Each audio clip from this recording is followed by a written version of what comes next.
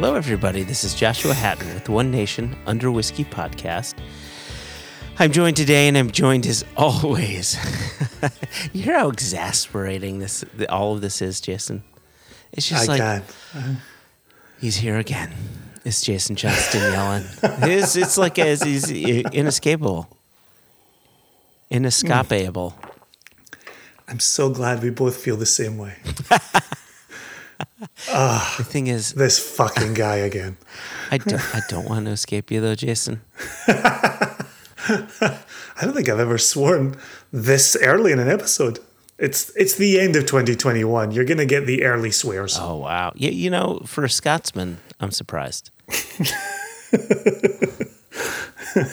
Can I ask you a question? Yeah. Joshua Hatton, Jason Johnston Yellen. Let me ask you a question. Okay. When was the last time you saw Sister Act 2?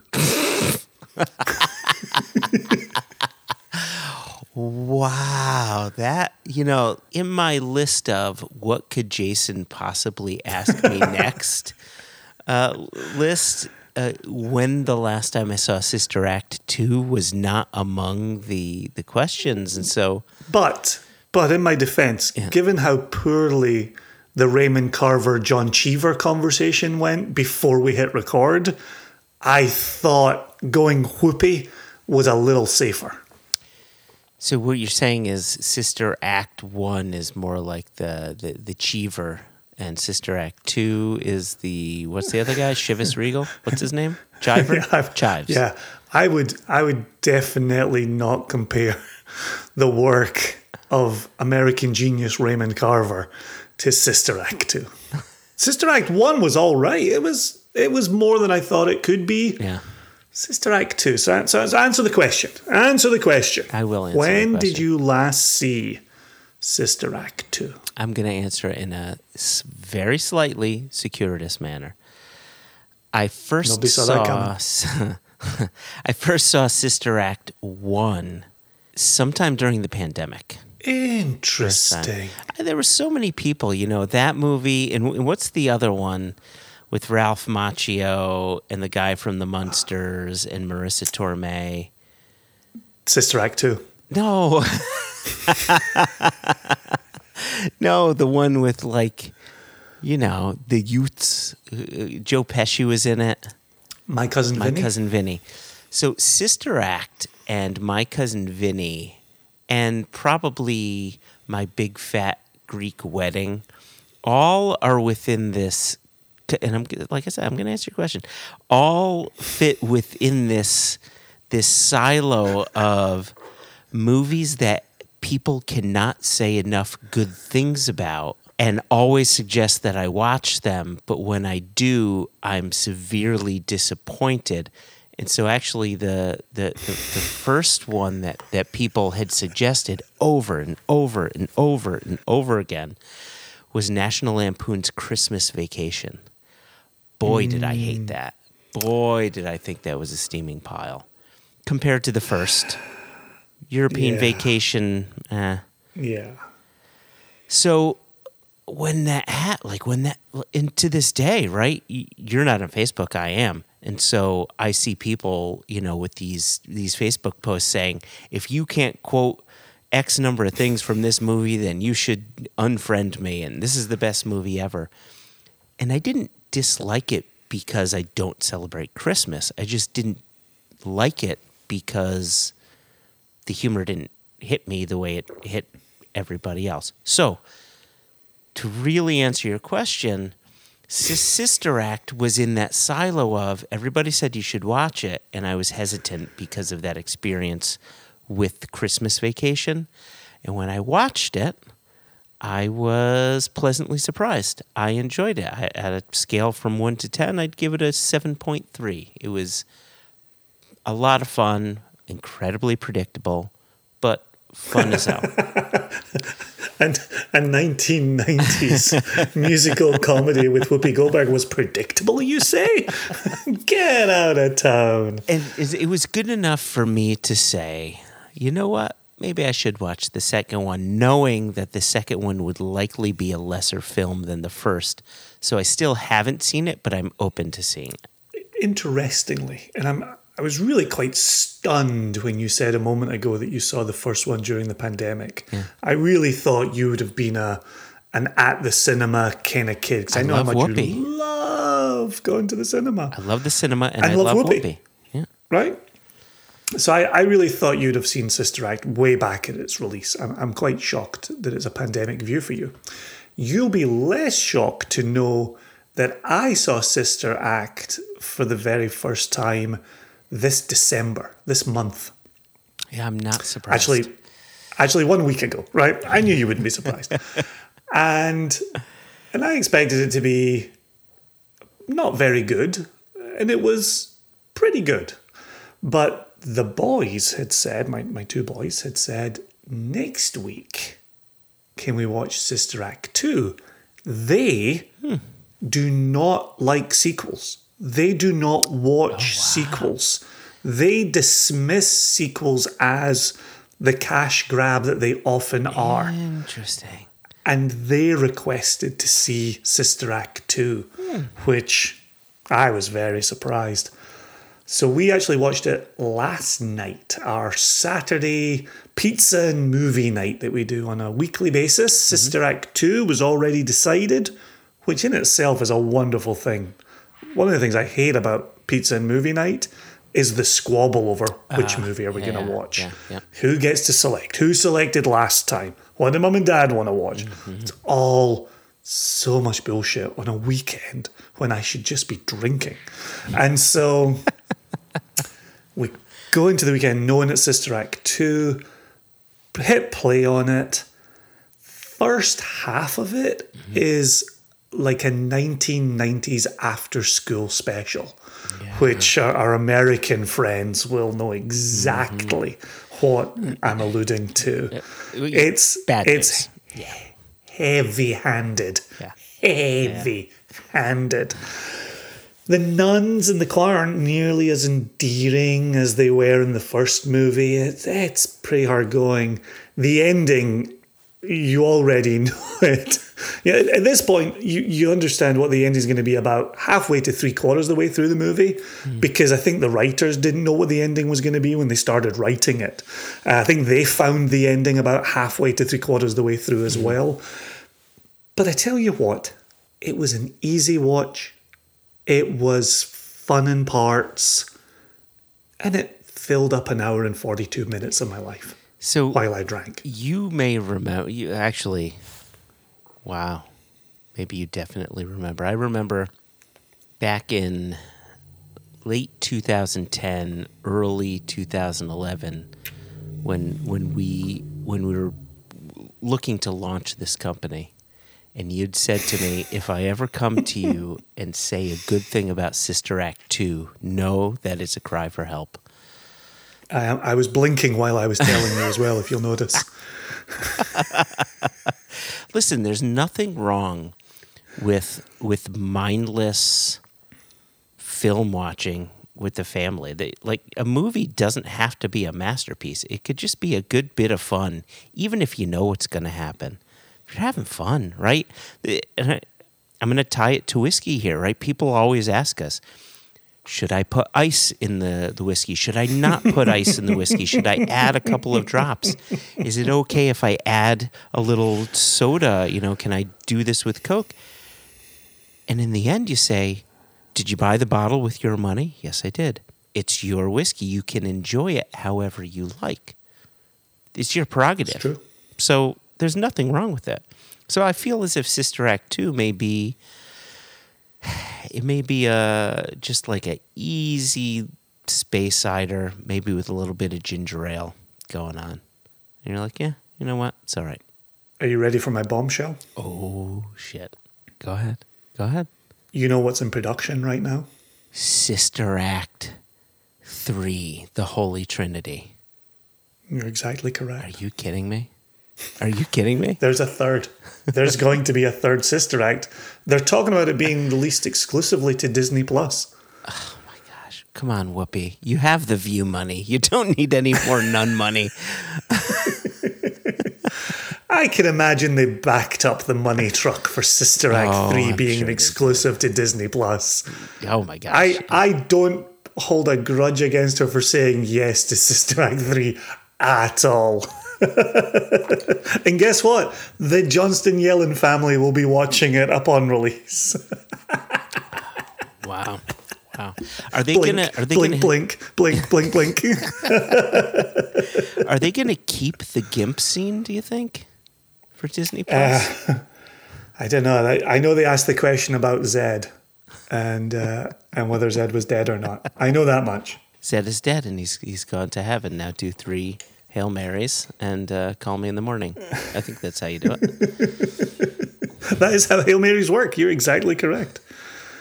So, speaking of... here we are. Yes, yeah, here we are. Speaking of tenuous connections. Is there here a comes one? Sort of. I mean, I guess you could tie Mary to Jesus, and Jesus was in Jerusalem at one time. Look at you. Pro move. Listen. Talking about Jerusalem. Let me tell you about Tel Aviv. For the first time since... literally, for the first time since...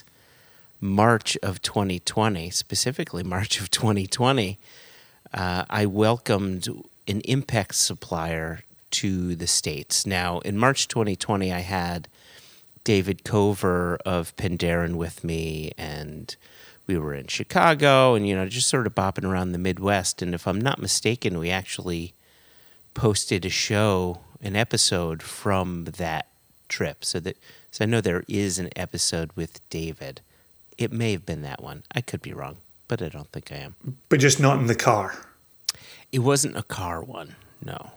I don't think it was. I was thinking there was a car one. It was a car one. Yeah. Okay. Yeah, it was a car one. Yeah. I thought there was a car one beyond the one we did with Ollie. Yeah. And I did a car one with James Wills as well. Oh. Yep. And speaking of...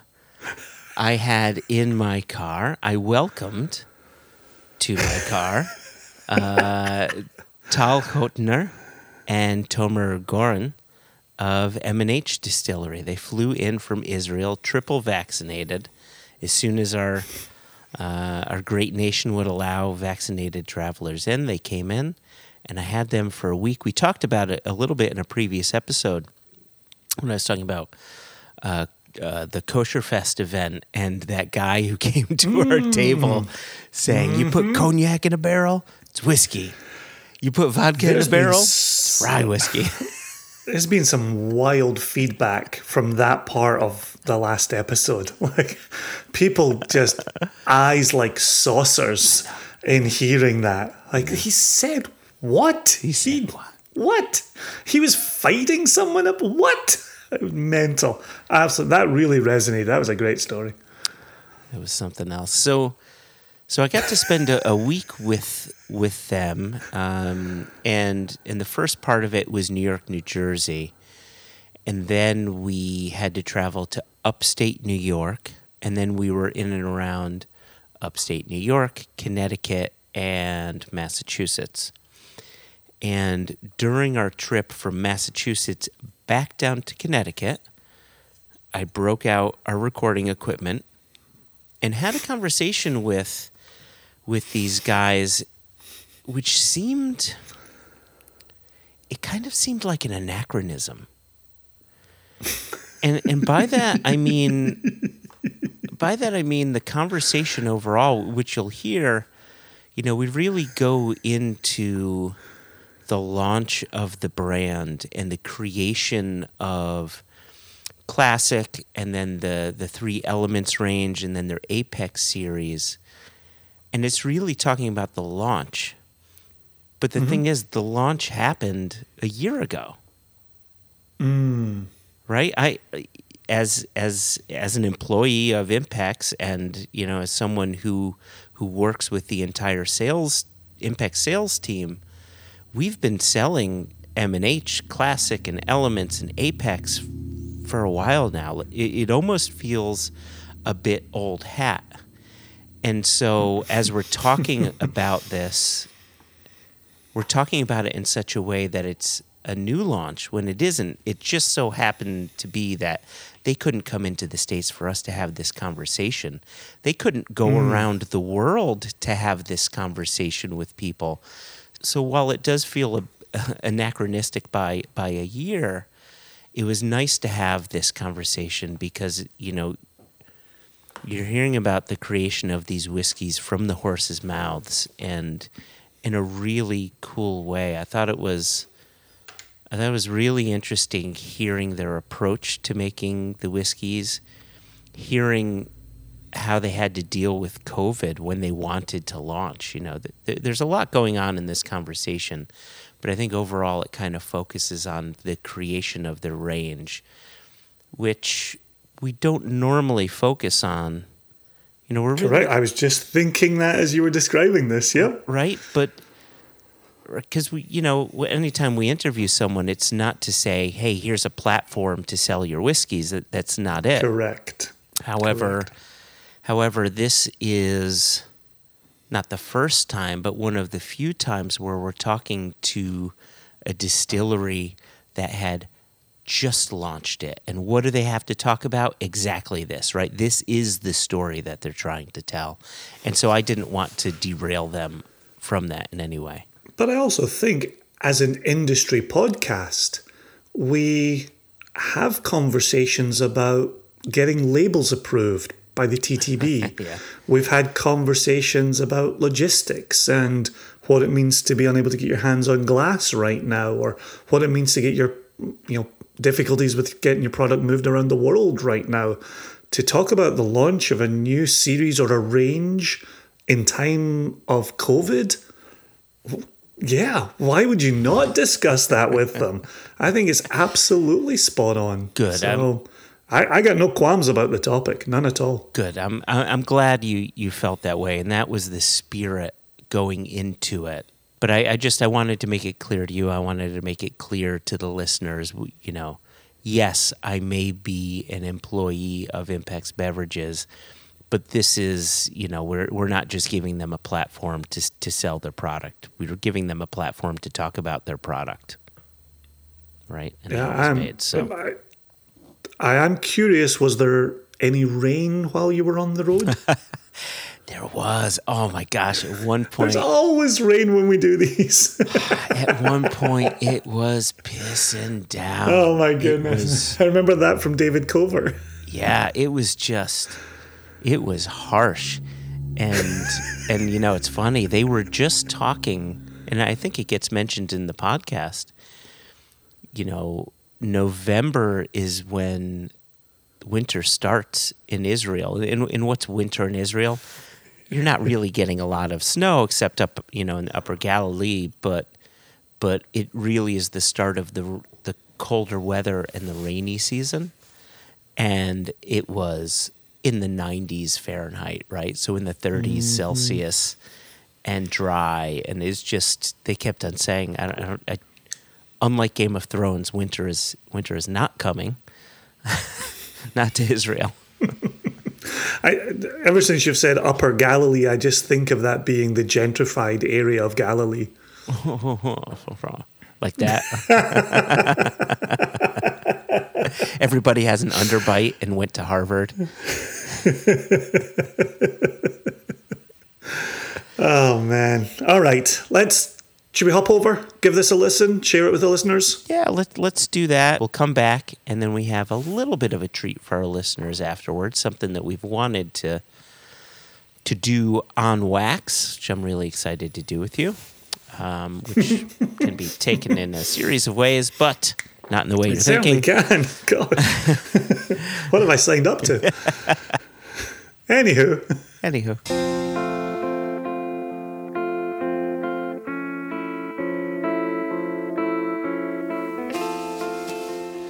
Look at that. We're officially recording, gentlemen. Can you believe that? We do? Okay.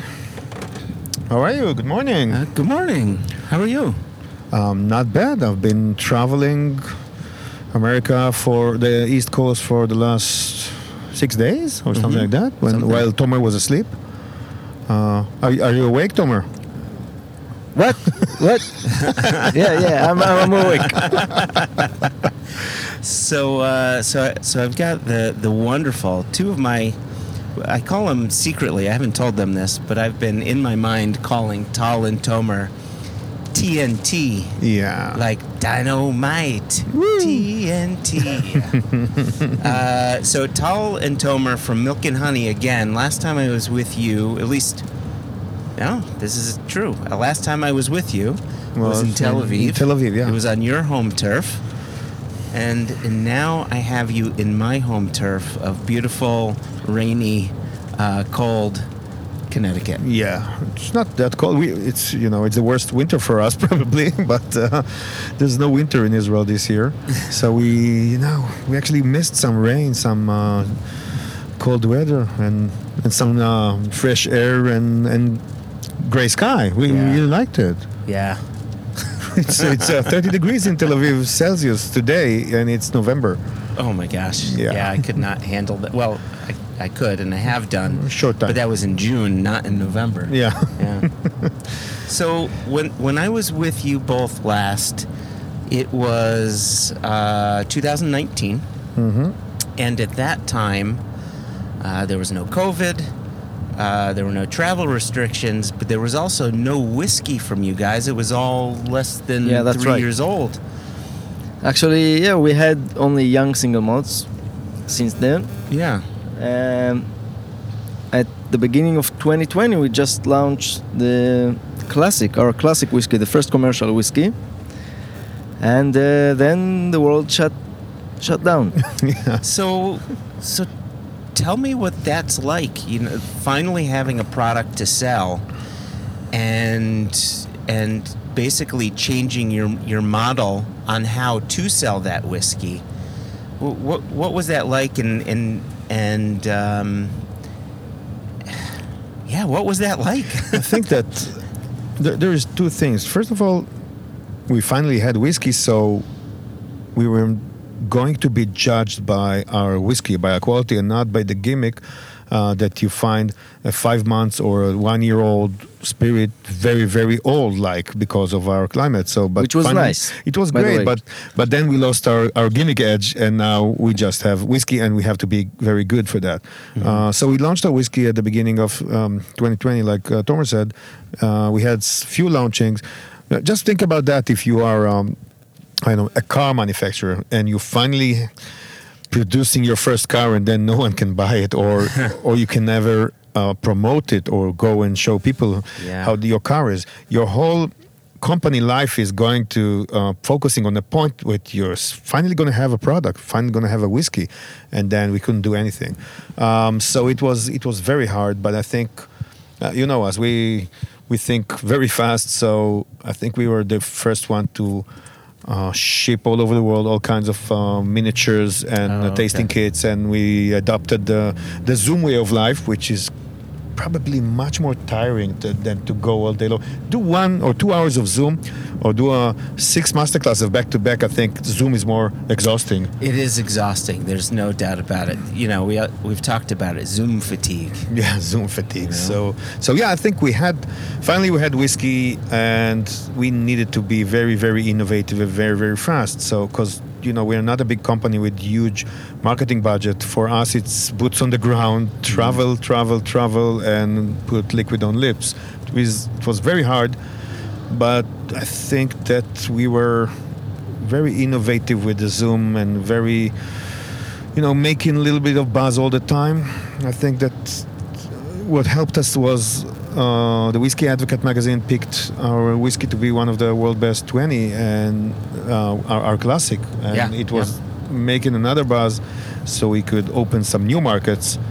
I think we opened around 15 markets via Zoom without meeting the people. It's amazing. Yeah. There's other things that I want to talk about, but if we could stay on this for a little bit. Do you feel as if that is just now part of your business moving forward? Fast forward 5 years from now, and there's hopefully no COVID 5 years from now. But is this a new way to do more business without traveling so much, or or do you think you'll get back to the travel because you need to be doing that? Hopefully not. Hopefully it's not going to be like that. Yes, Tomer? I don't think we will give away travels, past traveling, and we will continue to travel. But also, I think it's a new tool that we discovered. I think everyone discovered it, and it won't gonna disappear. It's like what we're doing now. We're going to retailers, to wholesalers, meeting distributors. This is something you don't do on Zoom. Yeah. What you do on Zoom, it's when your products are deployed in the market, so you go to the end consumer, because sometimes it's like going into whiskey shows and have a lot of people trying your stuff.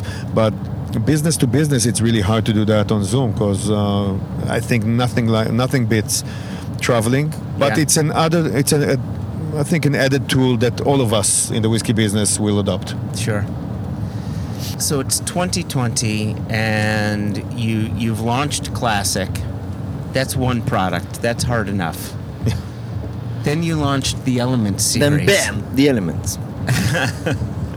The what? It was a boom, big boom. Okay.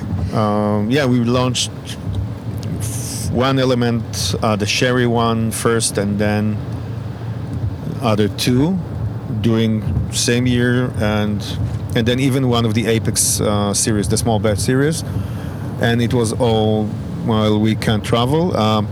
But you don't think about that because you have your everyday struggle with the kids are in school or not in school. You're not regulations or restrictions are easing off, or another lockdown, and in Israel everything works very fast.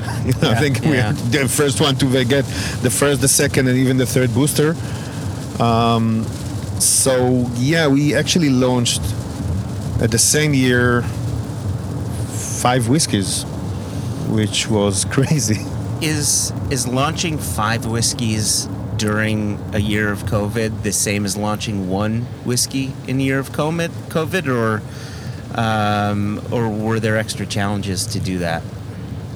I think both, because first of all, when you have only 1 whiskey and you want to launch it, and you can't travel and let people taste and give them some cask samples, so you have enough content for a mini masterclass or just for tasting. With 1 whiskey, it's really hard to do a proper, let's say, a masterclass via Zoom. But when we do have 4 of them, I'm not talking now about the Apex because it came later and it's different, but 4 of them, the core range, the Classic and 3 Elements, I think we had a package already, and it was easier to ship more pallets because every less products you ship, the cost of the shipping is higher per bottle. But the information, the launching of every one of those was very hard to begin with in the COVID time, but again, it was another excuse to talk to your customers and to get them going, to get them interested in another thing. And of course, it's amazing. This year, finally, when we are standing in a whiskey show, all of a sudden, 2 years ago, people saw us with young single malt, maybe a few cask samples, and now we're standing with, like in Paris, with 7 whiskeys. Amazing. That's just amazing. So, I imagine there's a good number of our listeners who of course, heard of Milk and Honey, may not have had a chance to taste it because, this is actually to a point you had made when we were just visiting our friend Sean at a retail shop we were just at, where during COVID, people are going for the familiar bottle, not necessarily going for the new bottle. And so, Tomer, I wonder if you could talk a little bit about how you constructed Classic, and then you added on these 3 elements, and what the goal is for these different whiskeys. For those listening at home that haven't had the chance to taste the whiskeys, how did you construct them, and what should people be expecting from this range? All right, so first we wanted the first 4 expressions from Milk and Honey, which is the Classic, and the 3 expressions from the Element, to describe really well who Milk and Honey is, and to showcase the distillery character. Mm-hmm. So the basics here is to work with the casks and not let them overpower on the distillery character. And it's quite hard in the hot climate whiskey maturation. So what we try to do with the classic first is to make a well balanced, well drinkable whiskey that showcase the fruitiness of the new make, the distillery character, but also the rapid maturation, the cask flavors, and to mix them together. Mm-hmm. That's the classic. But it's all about balancing things, not letting it over mature, over age. Then the elements, we add another cask to each one of them. So again, we have red wine cask, we have sherry cask, and we have peated. The red wine cask, to be honest, I usually don't like whiskeys matured in red wine cask. So here we try to balance things and to build the extra flavors from the red wine cask on the ex-bourbon vanilla flavors, sweet flavors. So it's not too winey. It's just the whiskey I think winey whiskey should be. Yeah. And again, with the sherry, it's not sherry bomb, of course. It's well balanced, well blended, should I say? Yeah.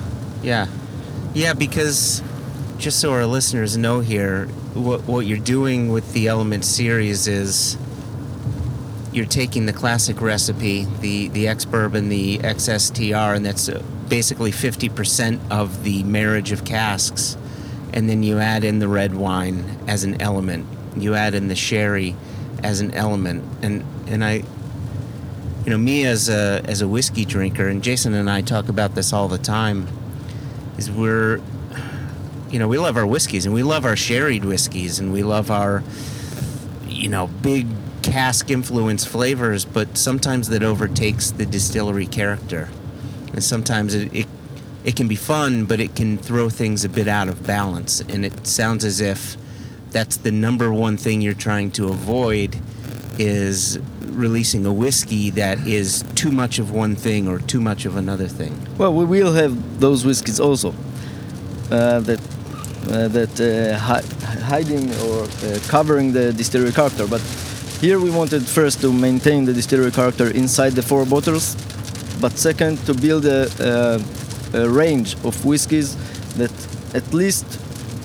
anyone can choose at least one whiskey from. So we have 4 different flavors, different tastes, and I think we see it in masterclass in travels around the world that there isn't one whiskey that bolts out or is the best seller, let's say like this. I can add, and I think that here, just with this market tour that we just in the middle of, we saw that people can recognize the house style, Tomer's hand, and our distillery character through all of those different kind of whiskeys. And there's yesterday we had a masterclass. Someone told me before he tasted, I don't like sherry whiskeys, and then he said, okay, it's a very good whiskey because it's not overwhelming. Yeah. And I think it's the same thing with peat. Of course, if you're from Ireland, you do peated whiskeys. This is your house character. But sometimes for us, the smoke is and the earthiness kind of overwhelms, and you don't feel the rest of the distillery character. If I'm looking at Kilchoman, it's amazing. It's very smoky whiskeys, but you can see the distillery character, and it's a Kilchoman. Mm-hmm. And this is what we wanted to do with the core range. So, of course, our peated one, and Tomer is going to talk about that. It's not a very peated whiskey. Sometimes you cannot smell the peat inside, but when you taste it, you see it's maybe a very gentle one. And if you don't like peaty whiskeys, this is probably the whiskey for you. Yeah. Yep. So the peated one? Yeah. I barely can hear you. So. Okay. Yeah. By the way, we're driving and it's raining, and I think it's the next Netflix. We talked about it. Distillers drinking whiskey in cars, having fun. Yeah, distillers drinking drams in cars. All right. So yeah. Yeah, something like that. first, we talked about the wine, red wine element. Now, the sherry one. So it's not a sherry bomb, of course. Hold on, just to be clear, Yeah. we are not drinking drams in cars. of course. No. This is hashtag please drink responsibly. Hashtag we're just driving to our next meeting. Just had coffee. Just had coffee. That's it. Sorry, go on, Tomer. No, that's important. So the sherry one, it's built on, of course, ex-bourbon and STR cask, which we use for all the 4 core range whiskies. About 50% of those casks. Then we add really special casks of PX and Sherry Oloroso that we season in our very own seasoning project of casks in Jerez. The thing is that we are kosher. It's an additional value for us, and we wanted to use sherry cask, but we couldn't source any kosher sherry cask because there is no. So we had to start our own seasoning project in south of Spain, where we bring the rabbi to produce the sherry wine for us, and then we season the cask for 1 year and send them over to Israel to use them in our whiskey. Mm-hmm. So again, it's only around 50%. It's changed from batch to batch because we want to keep the consistency. But we use only 50% sherry in this element sherry. So it's sherried whiskey, but not sherry bob, of course. And the 2 types of sherry are actually working great together. One gives you, the Oloroso gives you a characteristics and a creaminess, and of course the Pedro Jimenez, the PX, is giving you the dark chocolate, some fruitiness, but again, just perfectly balanced. And you're using a combination of hogsheads and sherry butts. Yes, at the beginning we started with using a combination of hogsheads 250 liters and sherry butts 500 liters. But right now the next batch of cask for us will be only hogsheads because first it's hard to deal. We don't have a lot of space for casks at the distillery, and the sherry butts are really hard to deal with. But second, we do want the flavors, as we use the sherry cask as a component inside the blend. So we do want the sherry flavors to be very strong, very intense, and then we add it in the proper amount, in the amount we think it should be inside the blend. Do you so you're not only working with the rabbi and the sherry producer in Jerez, but you're also working with a cooper as well to produce the hogsheads. Well, yes, to be honest, the one who started all this and put all this triangle together was the representative from the cooperage in south of Spain. So he's the glue who stuck all things together. Then the Dutch guy. The Dutch guy, Hank. Yeah, Hank. Yeah, he's a good guy. So they are organizing everything. Of course, we are coming to Spain twice a year to check the cask, just to taste the wine, to see the flavors, to see how the cask develops. Yeah. And then he's doing everything. He's organizing everything in this project. So, do you specify a kind of wood? Are you going with American white oak? Are you looking for European oak or Spanish oak? So far we used only American oak in those sherry casks. Next year we will have a bunch of French oak also and Spanish oak. I'm just curious, for not just for our listeners but for me as well. What do you think the different oaks may do for flavor?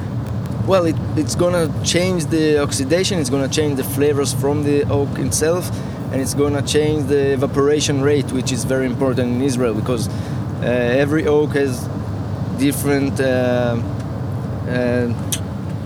How do you say that? Density. It's the density. Yes. Oh, like a thickness. Yeah, thickness. Yeah, not the thickness. It's the density. Oh, the density. Yeah, the density. Sorry for my English. Yes, certain oaks being porous and some being very tight. So it's gonna Americans change. are very porous, and the European one, like the cognac casks, for an example, or just French oak, are much more tight. Okay, yeah, got So it. it's going to change the evaporation rate, the angel share, of course. It's going to change the oxidation during the maturation in hot climate, and I think it's going to be very different. And we'll check if we like it. Okay. The last element is the pitted one. Yes. And here we use a combination of ex-Isla casks and ex-Isla cask with unpitted barley and an ex-bourbon cask with our own pitted barley, which we source from Czech Republic.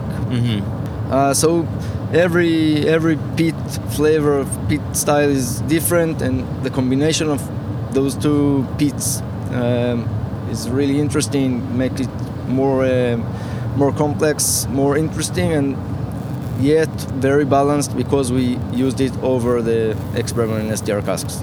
Is there, and I apologize because we may have discussed this the last time we spoke, and so if this is a repeat answer, well, hopefully, like me, you will have forgotten that I have asked this question. You'll have forgotten that you've answered it, while our listeners have to suffer the question and the answer yet again. But is there a reason that you went with Czech peated barley as opposed to UK peated barley or Scottish peated barley, I should say? And do you plan on using some Scottish peated barley? Do you want to stick with? Yeah. So as almost everything at the distillery, every decision that we made at the beginning, we used several kind of peat, and the one that we liked the most was this Czech Republic malt, Czech Republic peated malt. But now we are trying to change it or to add another peat style to our portfolio. So we started using also peat from the UK. Okay. And then we'll see how it develops and how it's going, if we like it or not, and we'll decide whether to replace the Czech Republic malt or to just add several mashes of this UK malt. Okay, good. So that's our baseline. That's your core range of whiskeys. Yes. Then, well, I'm a whiskey geek, so usually I'm not looking for the base range. Of course, it's very interesting and it's important to understand the distillery character, where it all begins, and what the distiller or blender wants to deliver to the customers. But at the end, I'm looking for more interesting stuff. I'm looking for unique flavors. I'm looking for to make things interesting and sorry. Right. You thought that the truck is going to do that? Okay. Yeah, it's falling apart. So yeah. Yeah. Before he loses a door, I'm gonna move out of the way. That was a scary noise coming from this garbage truck. So this is where we're going up to the Apex series, where we're not trying to keep things balanced, but letting the casks give their intense flavors work and do their magic.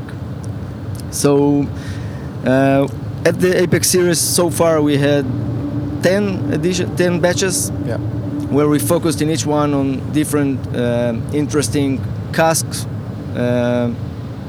very unique casks that we have, some experimental casks that we had not so much from, and it all bottled at cask strength, and I think that's going to be very interesting. It was very small batches when we started. I think the first one was 1,200 bottles from 5 Chardonnay casks from, like a traditional Chardonnay from the mountains of Jerusalem, from a winery called Castel, and but it's a real Chardonnay, with the lees and everything. So we got them very fresh just after they emptied them. They bottled the wine, and we just left it there for 3 years. Yeah. And we bottled it very strong. It was 61 or 62 point something, and eventually it takes it some bottle shock.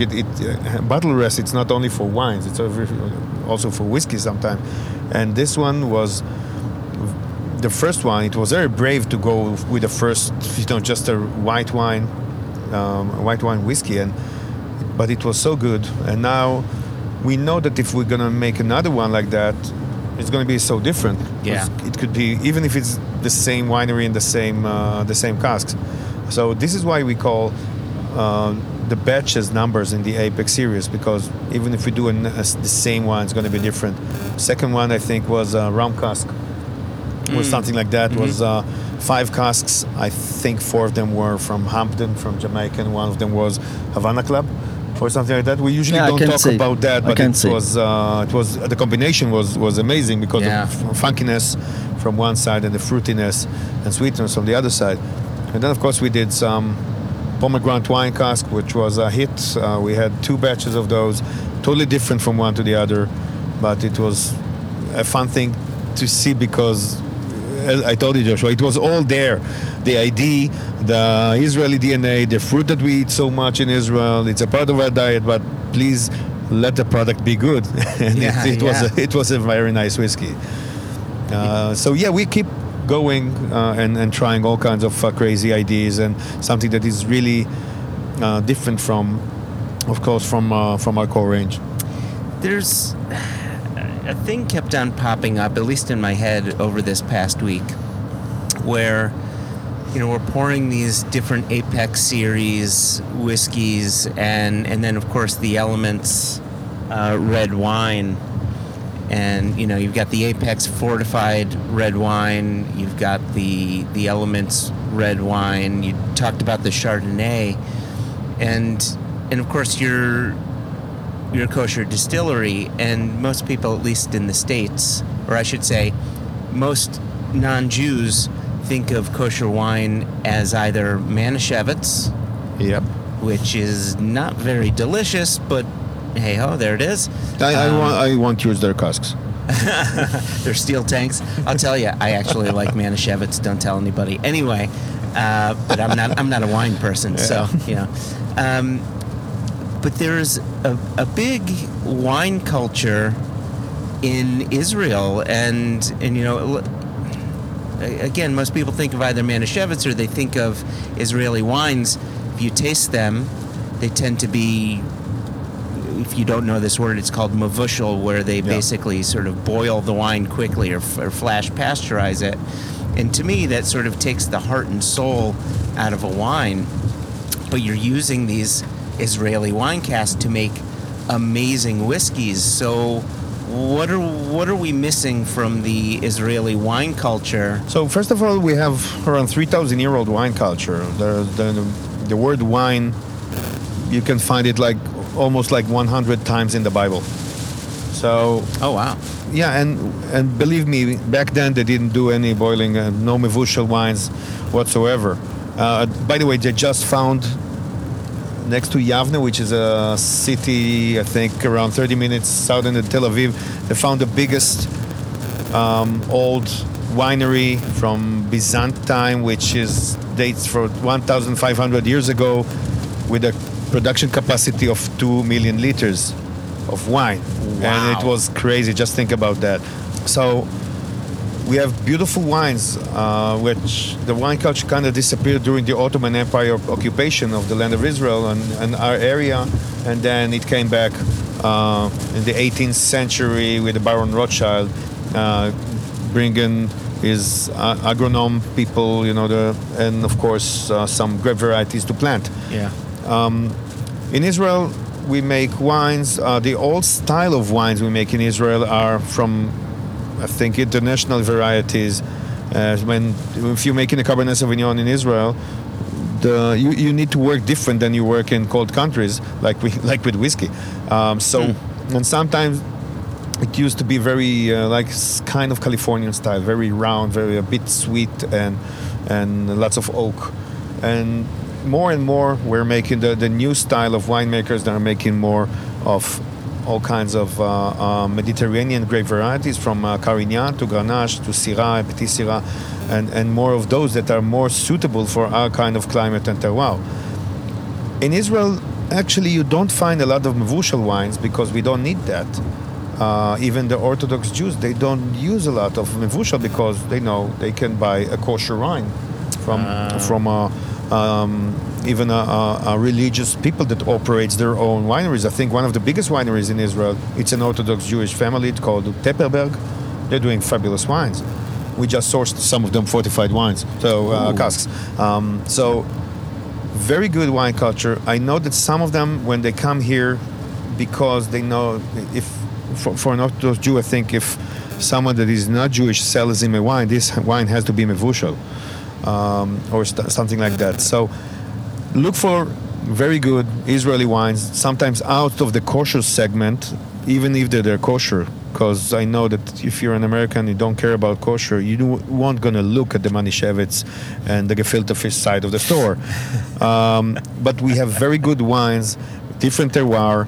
If you like Lebanese wine, sometimes Turkish wines are great, and Greek wines, which are booming all over the world at the moment. But it's Mediterranean country. It's Mediterranean country, and we have some mountains. So those kind of casks, that's what we are using in our whiskeys. And of course, we saw that some people think that kosher whiskey is like mevushal. We don't need it. We distilled. So So anyway, it's not like that. And fortunately for us, there was no whiskey production in the Bible, so no tons of laws and regulations from the Bible. We just don't work on weekends and Jewish holidays. And when we are sourcing grape-based products, casks like cognac, sherry, port, or red and white wines, or even Pinot de Charente or stuff we talked about, those has to be kosher, and we can source them. So there's nothing there. For us, it's an added value. We work together with Star K certificate, and those guys they understand whiskey, which is great for us. They don't just bug us for stuff like that.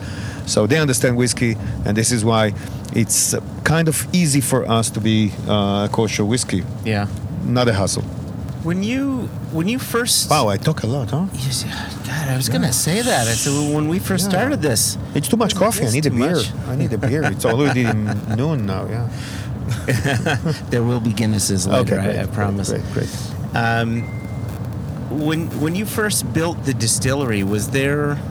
And I'm backtracking a little bit, but was there a certain style, a certain distillery you wanted to emulate, but with an Israeli twist, or were you, because I know you follow the Scottish guidelines. I understand that's very important to you, and I want to talk about that in just a bit. But with that in mind of aligning yourselves with the Scottish guidelines, was there a distillery you wanted to emulate, and if so, who was that and why? Well, I don't really want to say names of other distilleries, but we thought about doing some Space ID Scotch-like style.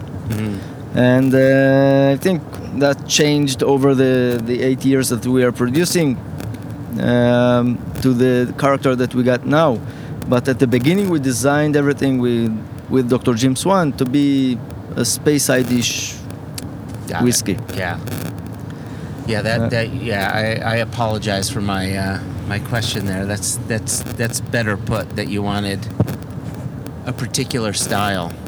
But no matter what, even though you targeted this style, you have your climate and your different climate zones that make a twist on it. So I feel as if you find yourselves in a difficult position where you're looking to target a certain style, but you have the climate in a way working against you, but also in a way working with you to allow you to mature your whiskeys faster.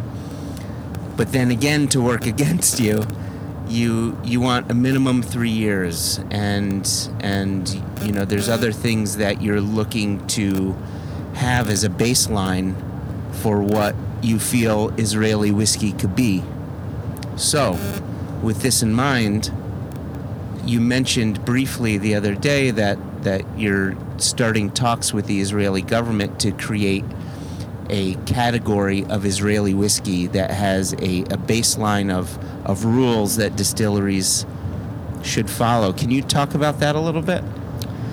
I'll just say that as the Japanese now figure out that they need some rules, some laws for what can be called Japanese whiskey, or some definitions for Japanese whiskey, we will figure this out in few years. And I think we should start thinking about it and start, I won't say defend the Israeli whiskey category from being too wide and too without any definitions for what can be called Israeli whiskey.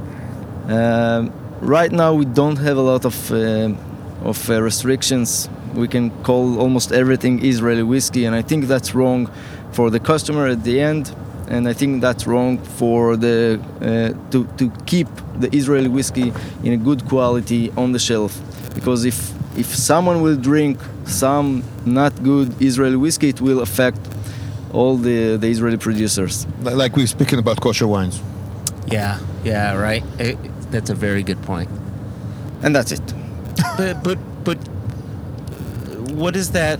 And maybe you don't know the answer to this, but Tomer, I really liked how you brought up the Japanese comparison, where producers are getting together, they're having discussions, they're trying to create guidelines that will hopefully be implemented sometime in 2024. So are you going alone? Are you working with your fellow whiskey producers? As I know, there's Galani, there's Yerushalmi, and I think one more. There's Pelter. Yeah. And there is Shevet, which didn't have There any will whiskey. be Yeah, there will be 3 or 4 more that are on construction right now, or even started distillation, but has no whiskey yet. And we will want to work with everyone. We don't have any competition, let's call it like this. We are all friends, and we need to think about how to build the Israeli whiskey category. Actually, we're working with the Chamber of Commerce and with lots of government bodies to work with that. For an example, the guys from Pelter was with us 3 weeks ago because they want to enlarge their capacity of distillation, and we were talking about collaboration even with casks, or just to help them understand, because they're doing it with all the fruit alembics like cognac alembics. So we try to talk to them about the cuts and how to do that. So kind of help them, give them information. So again, like Thomas said, if everyone will do a good job, it's going to be a great Israeli whiskey category, like you see in other countries. And I hope that the rest of the distilleries hop along. Yeah. I want to switch gears just a little bit. You were telling me during one of our long drives, I think Tomer was sleeping on No, his I'm not sleeping. I'm listening to you guys all the way. Yes. You were mentioning, during the 11-day war, and I don't know if that's the proper term, but the 11-day kerfuffle. Kartoffel. A short while ago in Israel, you couldn't go to work for a couple of days, and then it was Shabbat, and then there was something else going on, and basically you had your wash fermenting for an extended period of time, and then you ended up distilling that. Can you talk about that a little bit? Because I thought that was really... It was like of course, almost 7 days or 6 days? It was more than 7. It was 8 days of fermentation, when we usually ferment during midweek for 48 hours, and then during weekends for just a little bit more than 72 hours. And of course, we know that the fermentation time affects the flavors of the whiskey. It produces more congeners and things like that. So it is change. It is different from the new make that we usually have. So I guess in the next 3-4 years we will have some very interesting long fermentation additions. So you tasted it, and it had some different flavors. Was it? It was much fruitier. Yeah. For some people, it felt like almost rum style. Oh wow. Very sweet, very fruity. which is great, but it's not the distillery character that we are looking for. Okay, and so this was going to be my follow-up question to that. We are not going to change our fermentation time. But do you think you would, similar to how you run peated malt for a few weeks out of the year, do you think you would run extended fermentation batches for special editions? That might be possible. Yeah. I liked what came out of the long fermentation batch, but I think we will do it in the future more. Just wait for but the next one. In general, we really like to experiment with everything. So we have some different yeast variations, and we have some different barley variations batches. So we are experimenting all the time with different things, changing all the variables in the production process. Mm-hmm. So we are experimenting. You should expect in few years some really interesting additions that will come out.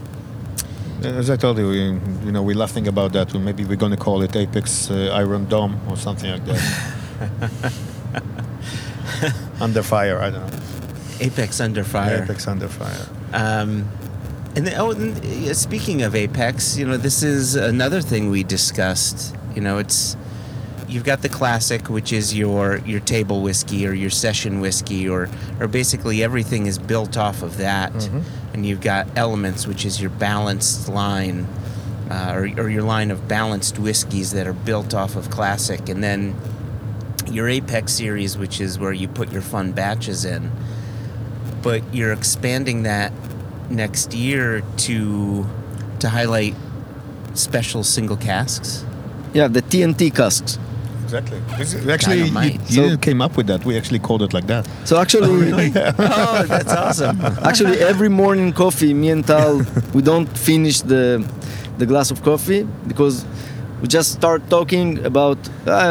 Yesterday I tasted this cask and this cask, and we just start sampling casks, and we are finding all the time interesting casks, some very exceptional casks that we want to bottle as really special editions. So the Apex series will got a really brand new, fancy black bottles, mm-hmm.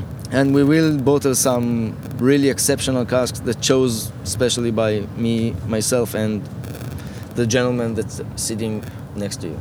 We actually picked the first 6 or 7. Oh wow! Yeah, just last week.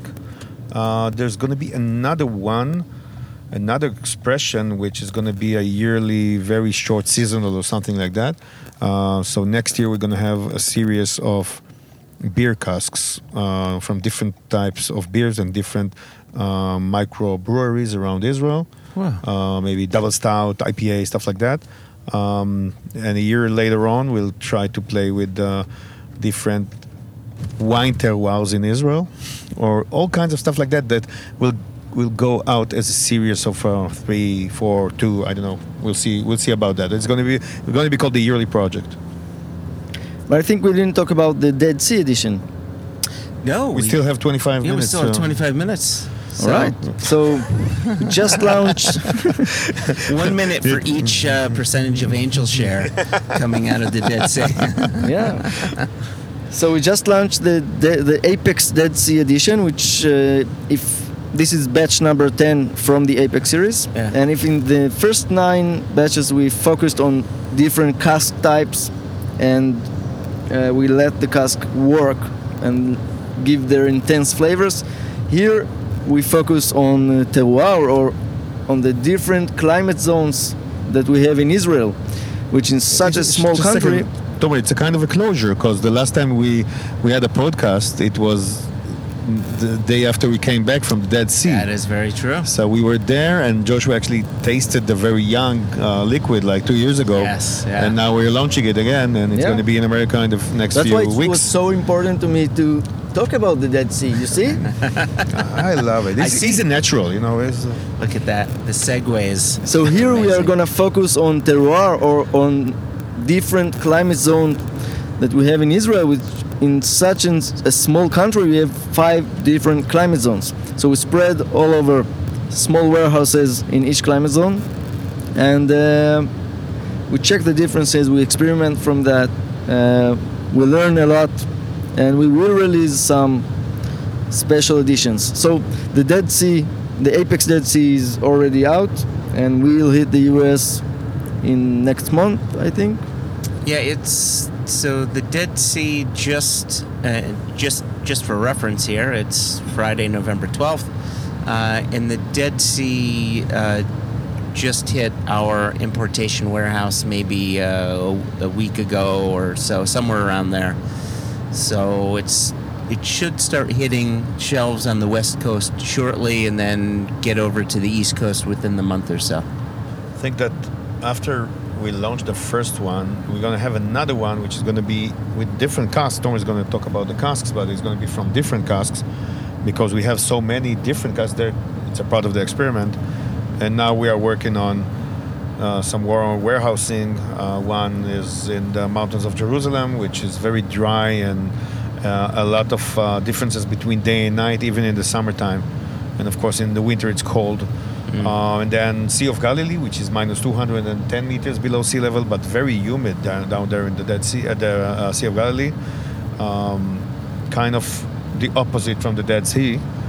And of course, we have another one in the desert next to the border with Egypt, which is a totally desert place. Not the Dead Sea is a desert because of the Grand Rift Valley, what we call the Syrian African break, and because of that, there's no rain there because it's so low. But it wasn't supposed to be a desert. It's not in the desert belt of the world.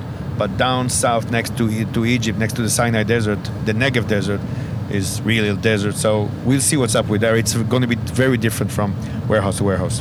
So it can rain there, but because it's so low, the water evaporates by the time it gets... No, the water... Actually, you have mountains before that. If there was no break, the mountains will keep on until they reach the mountains of Jordan. So it's the Jordan Valley. The Jerusalem mountains and the Jordanian mountains were almost one mountain, and then it broke, and it spreads like 2 centimeters every year. The rain clouds in Israel comes from the Mediterranean Sea, and then they fly over the coastal plain, and then when they reach the mountains, they stuck above Jerusalem and get all of the rain in the Jerusalem mountains, and then they're empty when they're reaching the very, very deep Grand Rift Valley. Got it. Okay. So with the flavors coming out of the whiskey from the Dead Sea, is it heat? Is it air pressure that's affecting the whiskey? Is it the salt in the air that's affecting the whiskey? And I know this was a question that we got many times when we were doing the festival in New Jersey, where people were expecting to be drinking, a really salty whiskey, and it's not salty. I mean, there may be like hints and things like that, just like you would find a hint of salt in an Islay whiskey or something like that. But what's the Dead Sea doing to the whiskey in cask? Well, in general, it just extracts much more flavors from the wood from the cask. The evaporation rate gives it much more bolder style, and the flavors appears to be much more stronger than in other places. The mouth texture is really thick. You can almost chew it in your mouth, and I think that bolts all the flavors, hide a little bit of the distillery character because of the wood flavors that came out from the cask of the other cask flavors.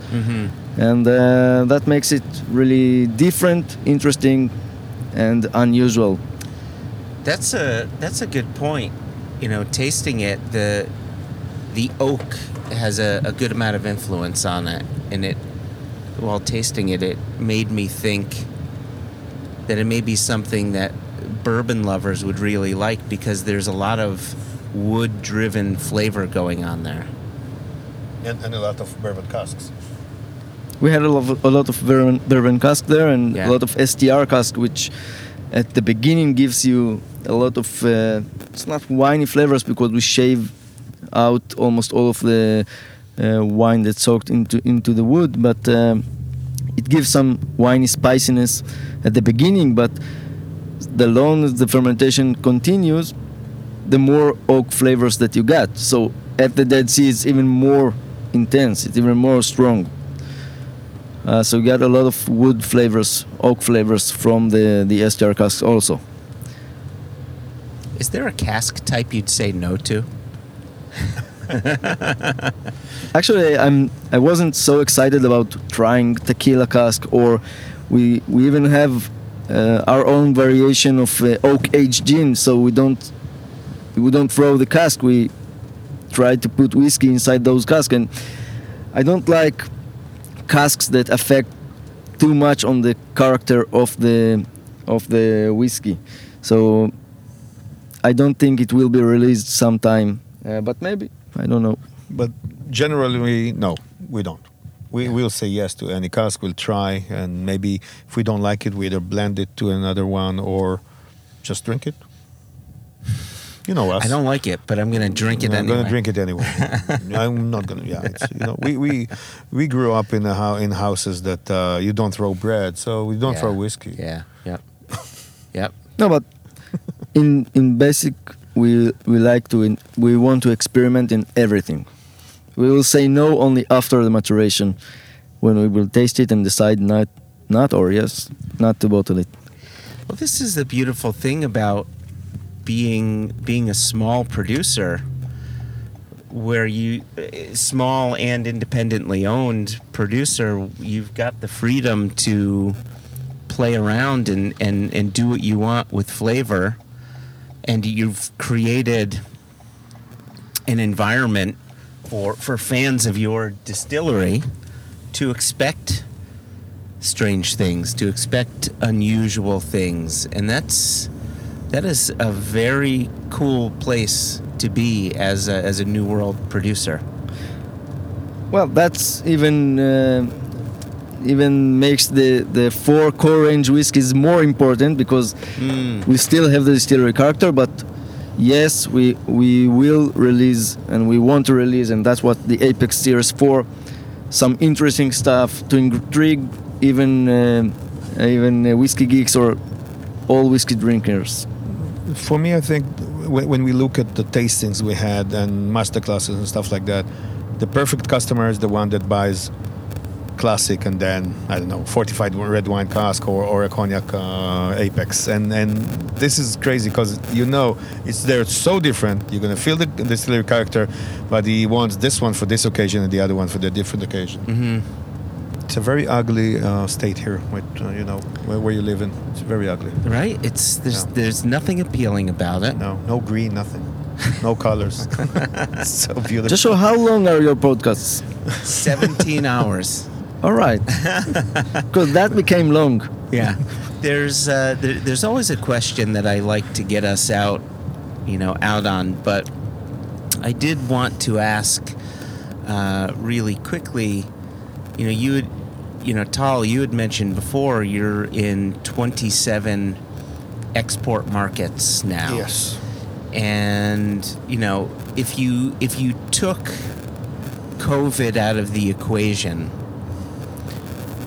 what do you find? Because you're the vice president of international sales, so this is always on your mind, I imagine.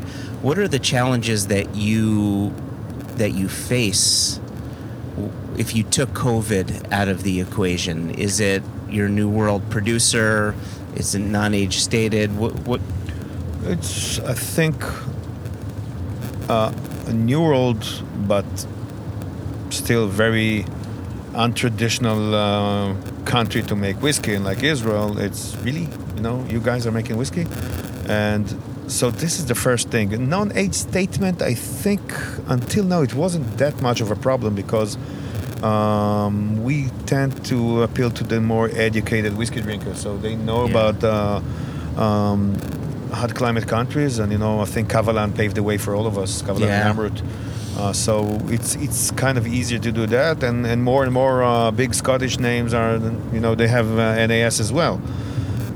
But maybe it's we don't suffer a lot from all kinds of problems because we're from Israel. Mm-hmm. Like wines are suffering sometimes because we appeal to a different kind of crowd. We did have some problems. Had some problems in Scandinavia after the short fight with Gaza.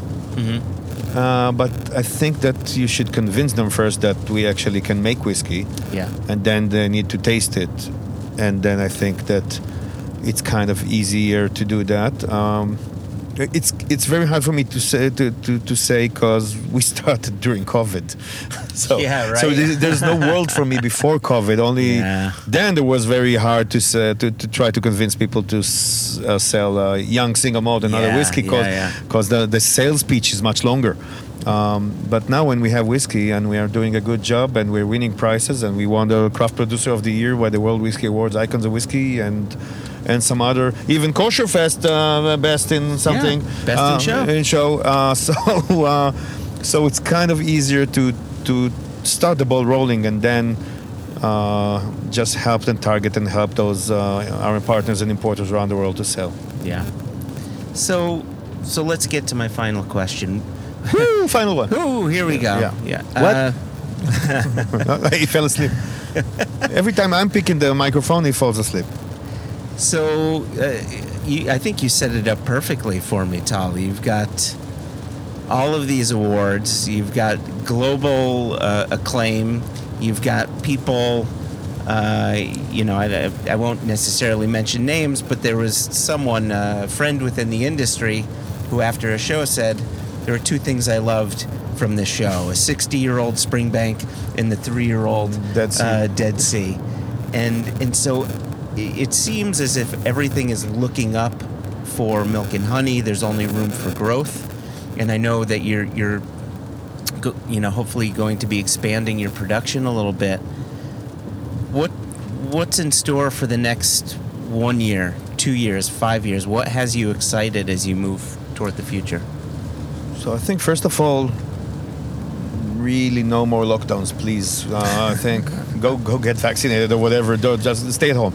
I don't know, but really, it's they just closed Holland for us, and if the world going to go back to normality, I think that it's going to be easier to do our job because we never had a normal year since we have whiskey.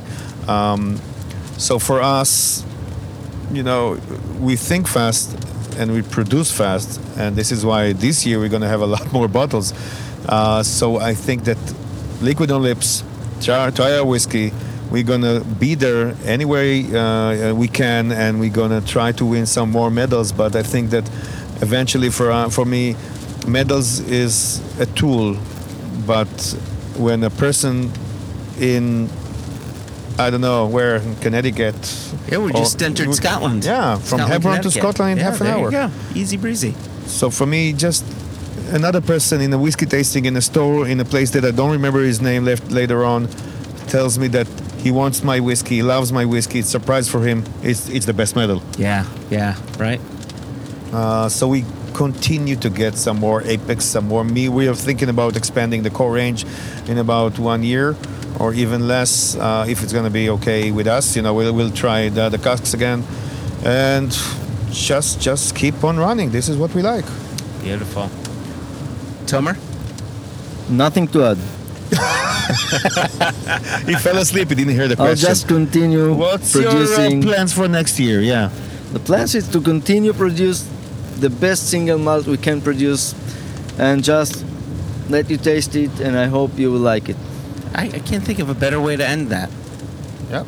So, gentlemen, thank you both. Really appreciate your time and letting me take you all around the beautiful northeast of the United States of America. It is beautiful. Thank you so much, Joshua. Thank you so much, Joshua. Cheers.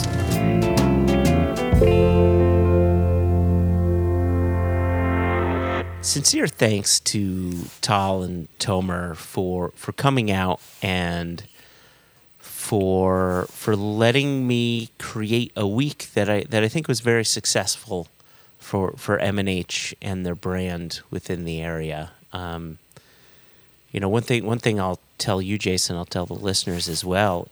Personally, I think M&H lives in a very unusual pocket of the whiskey world.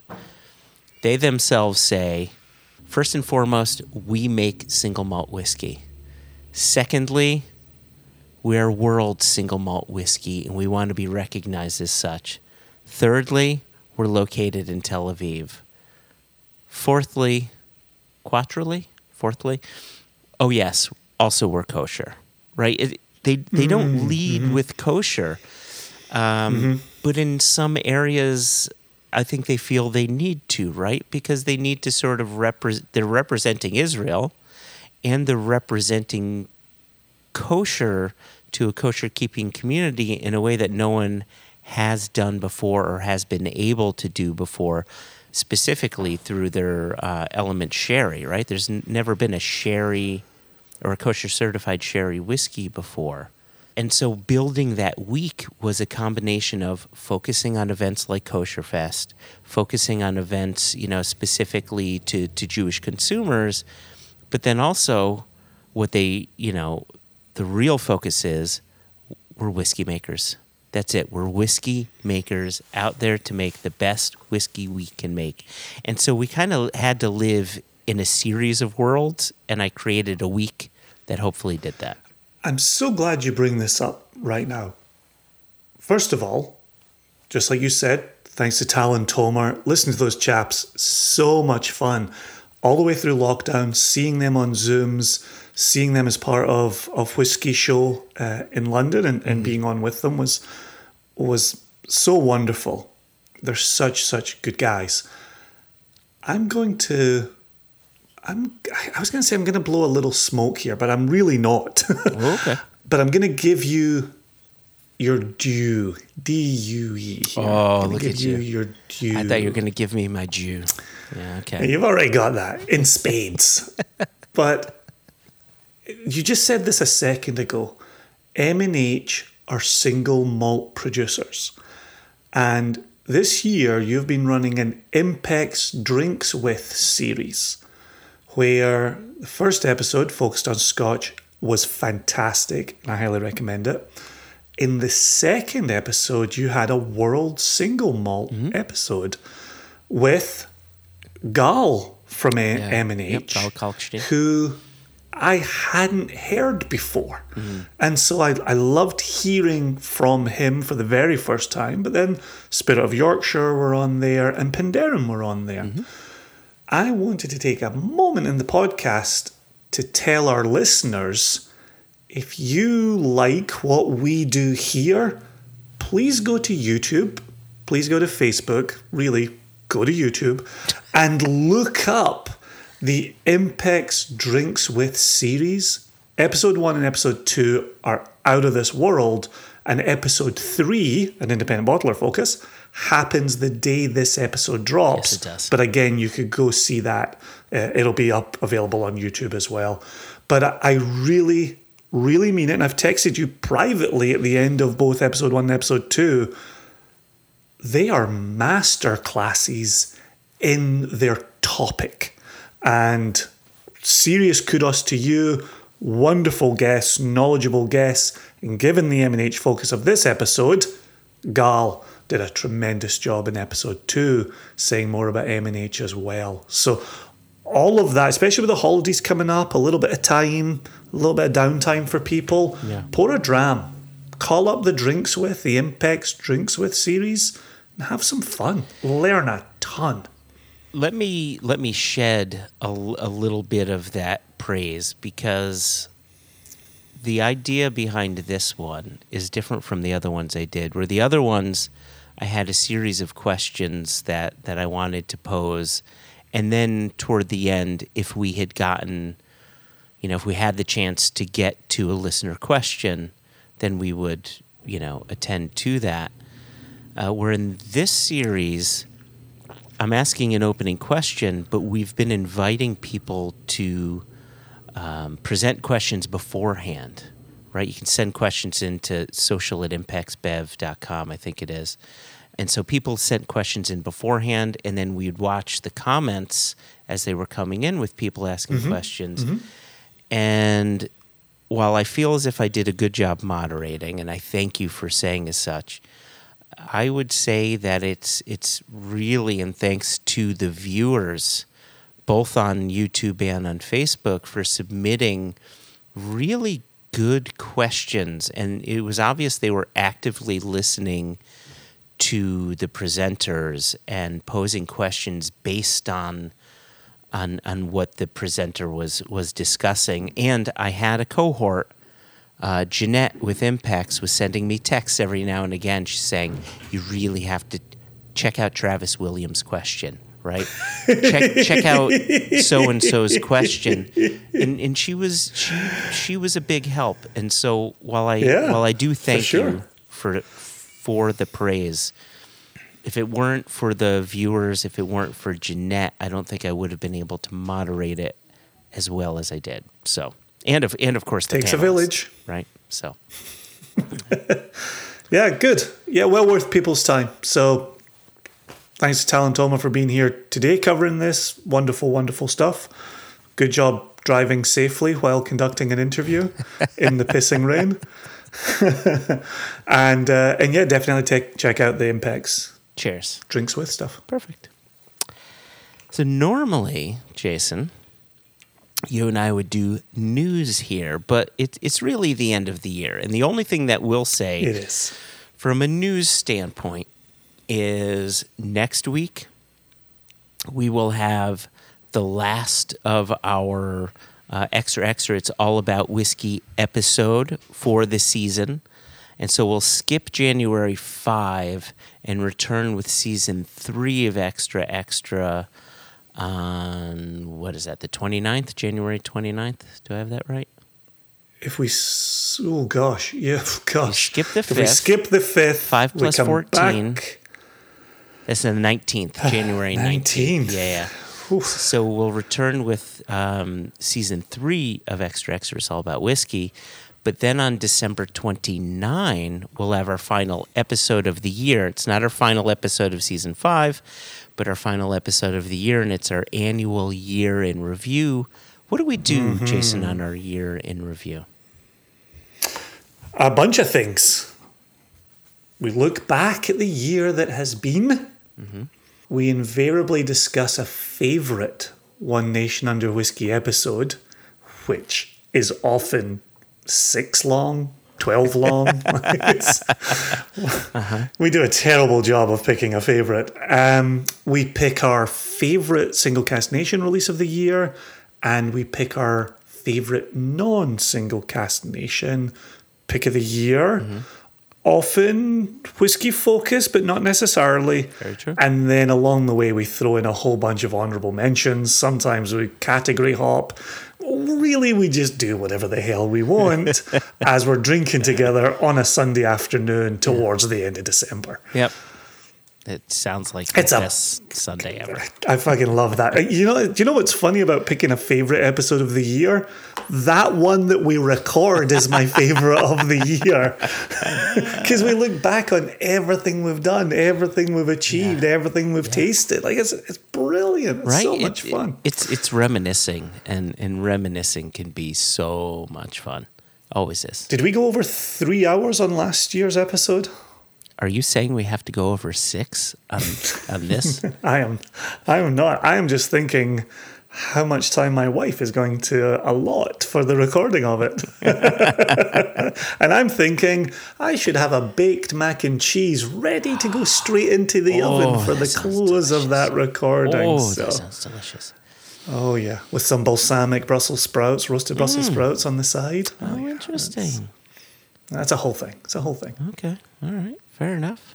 Anyway, so yeah, that was lovely. You covered the gamut there.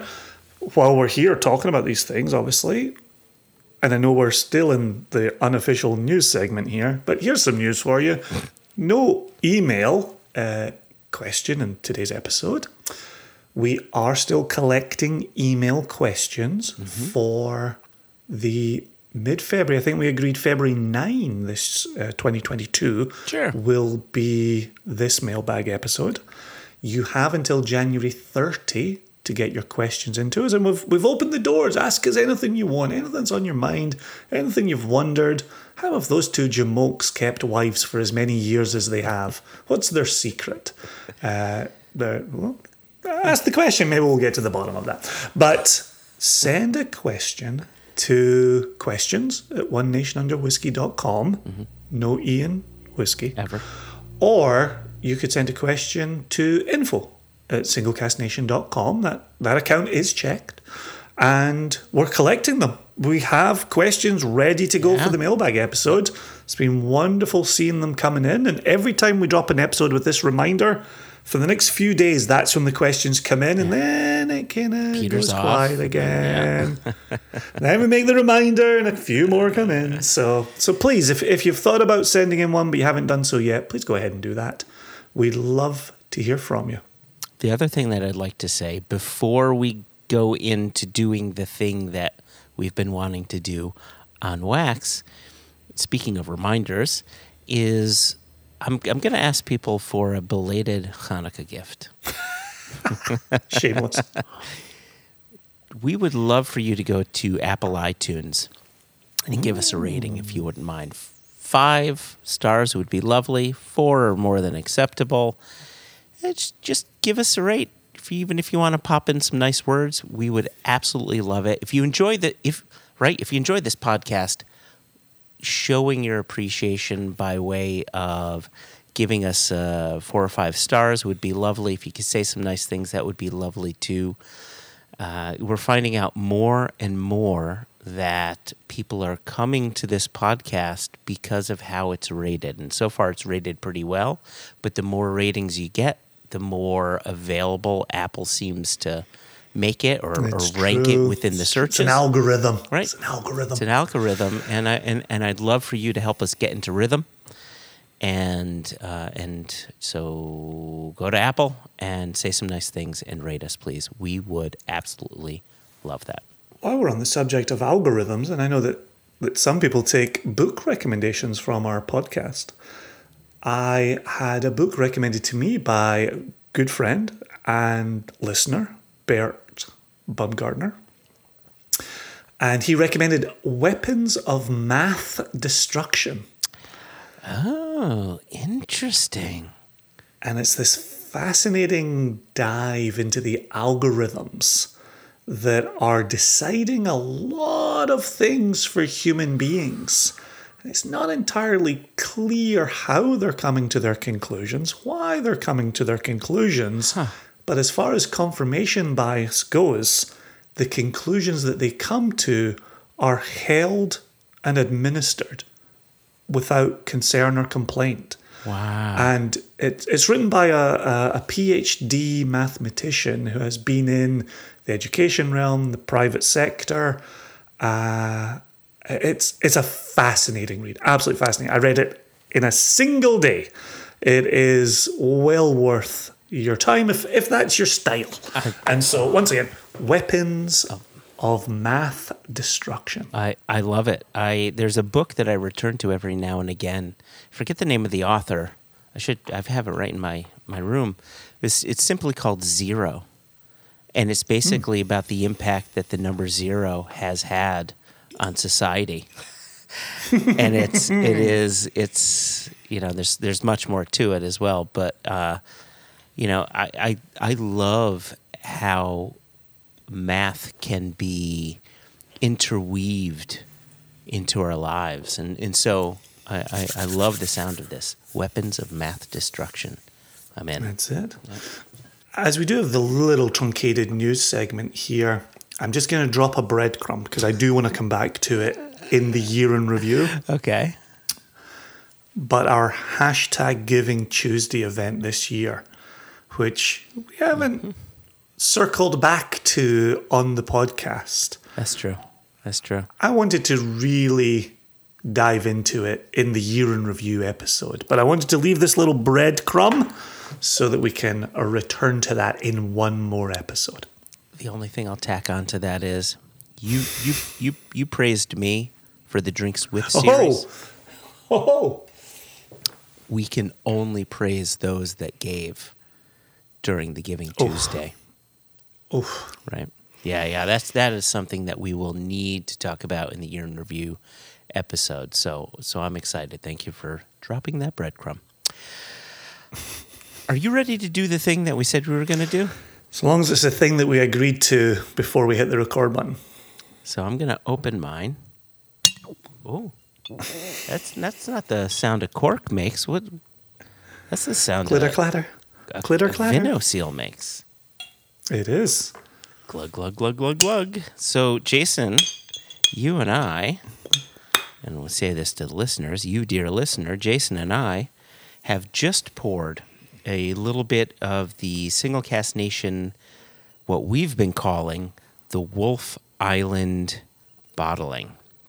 So this is an unusual bottling that you and I did where, while it does say Single Cask Nation on it, you and I married 6 casks together.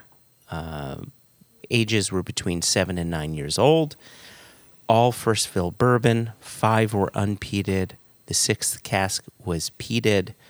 And this was a marriage of casks we'd been working on for some time to perfect, to get it exactly where we wanted it to be. 48.8% alcohol, not cask strength. We normally do cask strength, but again, this was a project we were working on, and we wanted to get it to the ABV that we thought would have it drinking at its best. And we didn't know what to do with it. And then we connected with our friends at the Water of Life film, Greg, Trevor, Alphonse, Fiona, and the whole, group over there. Yeah, the whole gang. And so we did a single cask bottling with them. That was their 17-year-old Stones of Stenness. It was a sherry cask whiskey from Orkney. And we couldn't say the distillery name for that one. And here we are running into a similar situation, not being able to disclose the distillery name. However, this was 1,600 bottles that have been started hitting store shelves, and it's been turning heads left and right. But at the same time, we've been getting questions from people wanting to know, well, what's it like? Am I going to like it? Blah, blah, blah, And so we thought, why not give it a review on the podcast? So here we are. Yeah, we mentioned it a couple of episodes again where, as I mentioned earlier in this episode, as an industry podcast, we were pretty open and transparent about our internal name of Wolf Island not appearing anywhere on the label. And in fact, it's a sheep standing next to a boom mic on the label. And so it's the SCN Wolf collaboration, unnamed island. Just rolls right off the tongue. Yep. Right. Quaffable drinker. And, you can see it from where you're sitting, Joshua, but I'm halfway through this bottle. Mm-hmm. And the last time we talked about this on the episode, as you show me your half-full bottle, the last time we talked about this on One Nation Under Whiskey, neither one of us had taken receipt of the bottles that had come into the United States for general release, for retail release. And now we have them. Like you, I've been taking the questions. I know Elijah's been fielding the questions. What's it like? What's going on in it? The one thing we have said along the way, damn if it's not a pop your VinoSeal on Friday and recycle the bottle on a Monday. Mm-hmm. We'll get into that a little bit more in just a second here. And then just the other night, Elijah, we've talked about his series, Banter About the Barrel.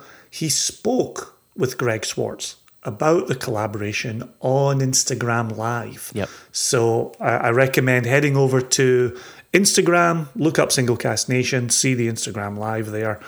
Well worth seeing more. Oh, yeah. When I have to do that myself. I had an event that evening. I couldn't watch it live, so I've got to go It was back well and check done. it out. Lovely conversation between the two of them. Yep, real easy. So here we are. So let's get whiskey. So let me see. That was my Olivia Newton-John, by the way. Let's get physical. Let's get whiskey. Let's get whiskey. Whiskey.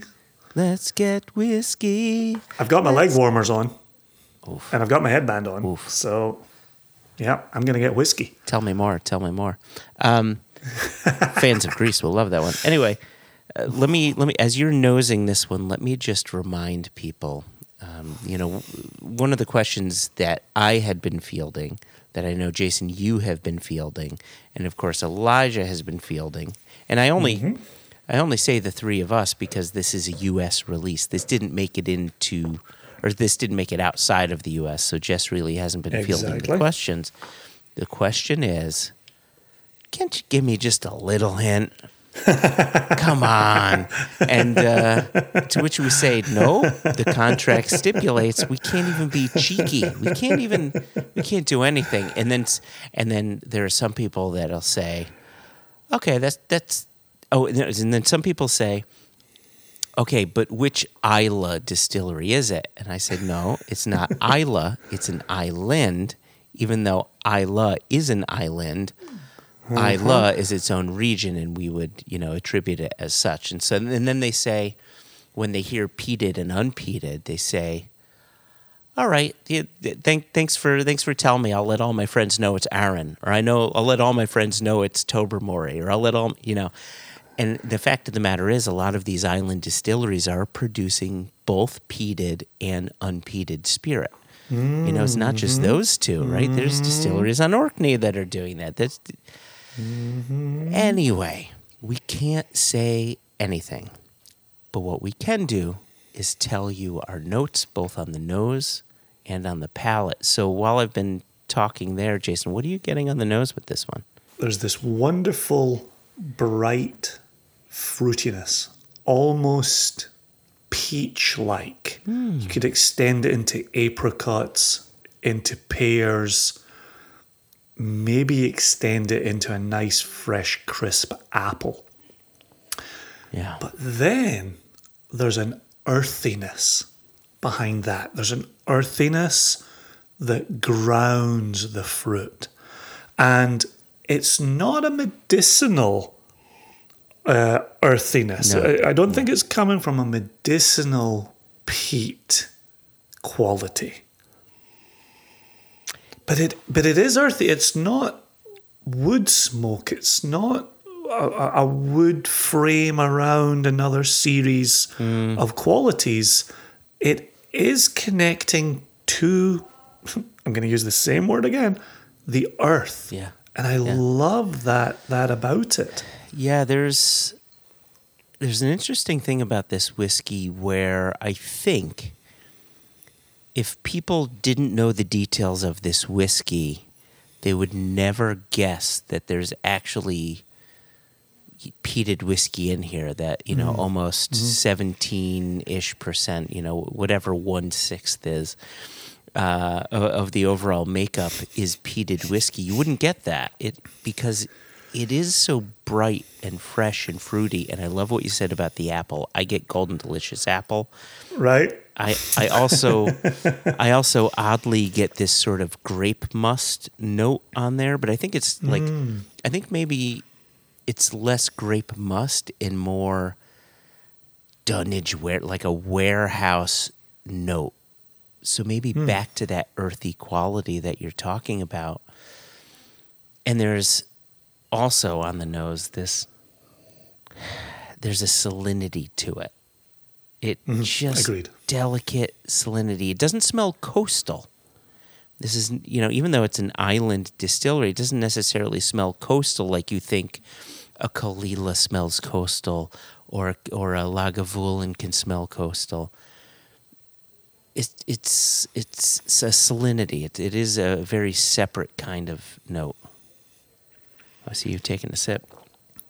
I am, because I'm looking at it in my glass each time I bring it up to my nose, and I'm looking at how oily it is. I'm looking at these extended legs on the side of the glass, and I'm thinking, as I would hope any consumer would think, I really want to put that on my tongue. I want to see if that feels as oily, as viscous as it looks. And I think the good news is it definitely does feel rich unctuous, mouth-coating, mouth-filling. I was telling you this a bit earlier, but I want to reiterate this for our listeners. I was doing an event, a local event here in Connecticut, and just a private event, but it was specifically a Single Cask Nation one. And I brought 4 or 5 bottles, somewhere around there, and the 18 or so other people, somewhere between 14 and 18, I've stopped counting. Anyway, all brought their own Single Cask Nation bottling. And this was the first one that was poured. And among them was... Makes good sense. Right? Among them was 46-year-old Invergordon and Our Laughing Frog and, all sorts of heavy whiskeys and brighter whiskey. Anyway, this led the charge. And by the end of the night, there was a good portion of those people who had said, that was my favorite whiskey of the night. That never happens to a first whiskey. That never happens. You're exactly correct. Exactly correct. It's like leaving a meal and being like, do you remember the amuse-bouche that the chef sent out? That was my favorite thing of the night. My favorite. But I'm going to say something that I haven't thought through. And it might work and it might not. Yeah, go ahead. Controversial. But normally I'm guilty of the other problem. Here's the thing. Oh, that's good. Yeah. You and I run Single Cask Nation. You and I sell and drink cask strength whiskey constantly. And we love it, and we're always pushing the envelope, and we've done the 67.6% 6-year-old Ben Nevis. We've done the 65.1% Beanley. We think they can be consumed at that strength straight from bottle, easily. Thoroughly enjoyed. Yep. There's something about sitting down and just making repeated pours of a 48.8 that is wonderful. Yeah. And it's the type of thing that makes me worry about myself, where I don't really feel like I'm consuming alcohol when the strength of a whiskey is in the 40s.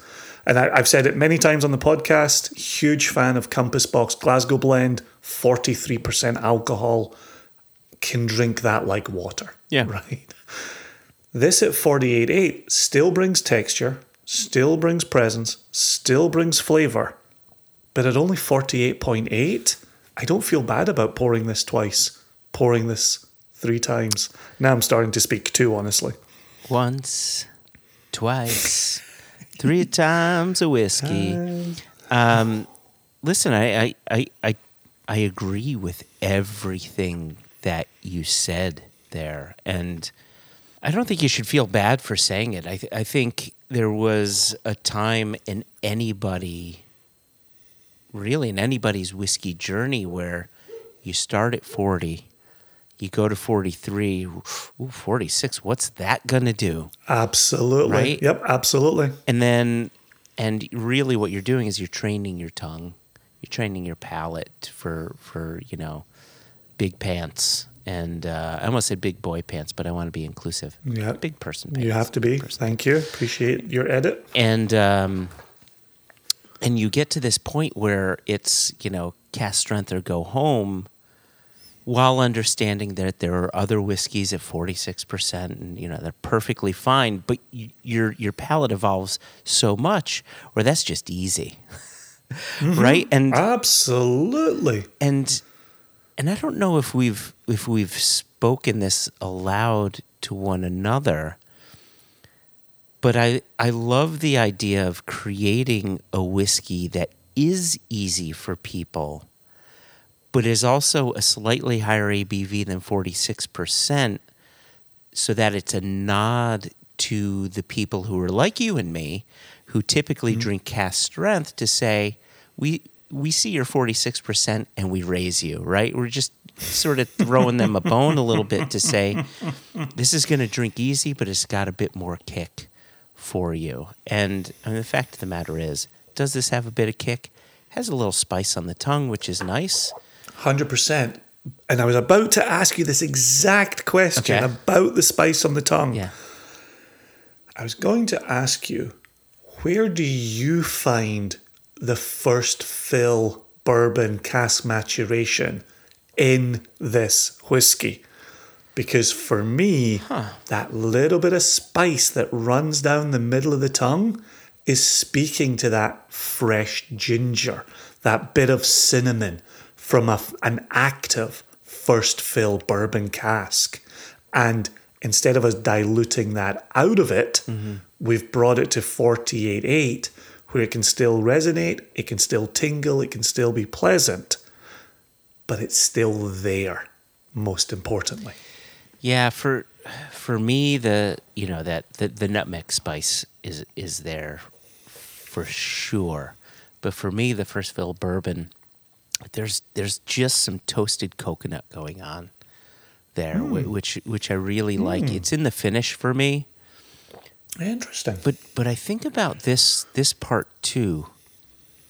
You know, you and I have casks that we filled with this distillery. We filled casks with a few different distilleries, right? And some first fill, some second fill. And it's interesting, the second fill stock that we have with them isn't ready yet. The first fill stock that we have most definitely is. And with this stuff that's only 7 to 9 years old, there's not even a hint of new makiness going on here. Oh, no. Right? And like, it was a long-winded way of saying what I'm getting from the first fill bourbon is the fact that at 7 to 9 years of age, you're not getting new makiness. You're getting a fully realized whiskey here with depth and dimension. And if you don't want to pay attention to the depth or dimension, you can just enjoy it as a delicious whiskey that is bringing that first fill bourbon wood to the fore while keeping the natural salinity and apple-like fruitiness from the spirit along with it. Yeah. No, I agree with all of that. Yep. No arguments from me. I had a friend come by and we actually drank this out on the back deck, and it was a slightly warmer late fall day, but he had said, this is a summer sipper. This is one sitting out back of your house, out front of your house, somewhere near your house, later in a summer's day, the temperature's dropping, the sun is slowly setting. This would just round out your day. And I thought the fact that he was able to say that on a unseasonably warm late fall day speaks to those fruit components. Yeah. To how bright it can be, but how warming it can be, and just satisfying. And back to the word that you kept on using when you first started nosing this. There's an earthiness to this. There's earth. There's some. While yes, it's bright and it's summery, there's also an anchor there.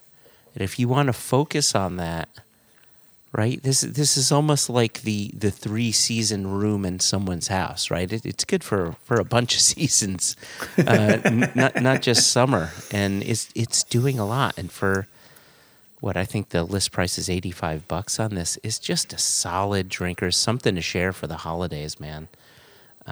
As you and I had been discussing on, it might have been a previous extra or a One Nation Under Whiskey. I think it was an extra. It was about the gift giving episode. There's a dram that you want to reach for when people first come into your house. Yeah. You want to welcome them to your house. You don't want to blow away their palate. You want to just warm up their palate. Give them something that will make them go, what is this? Could I have another one? This is that. This is that dram. Yeah. You pour this for somebody walking in your house. They feel welcomed. They feel warmed.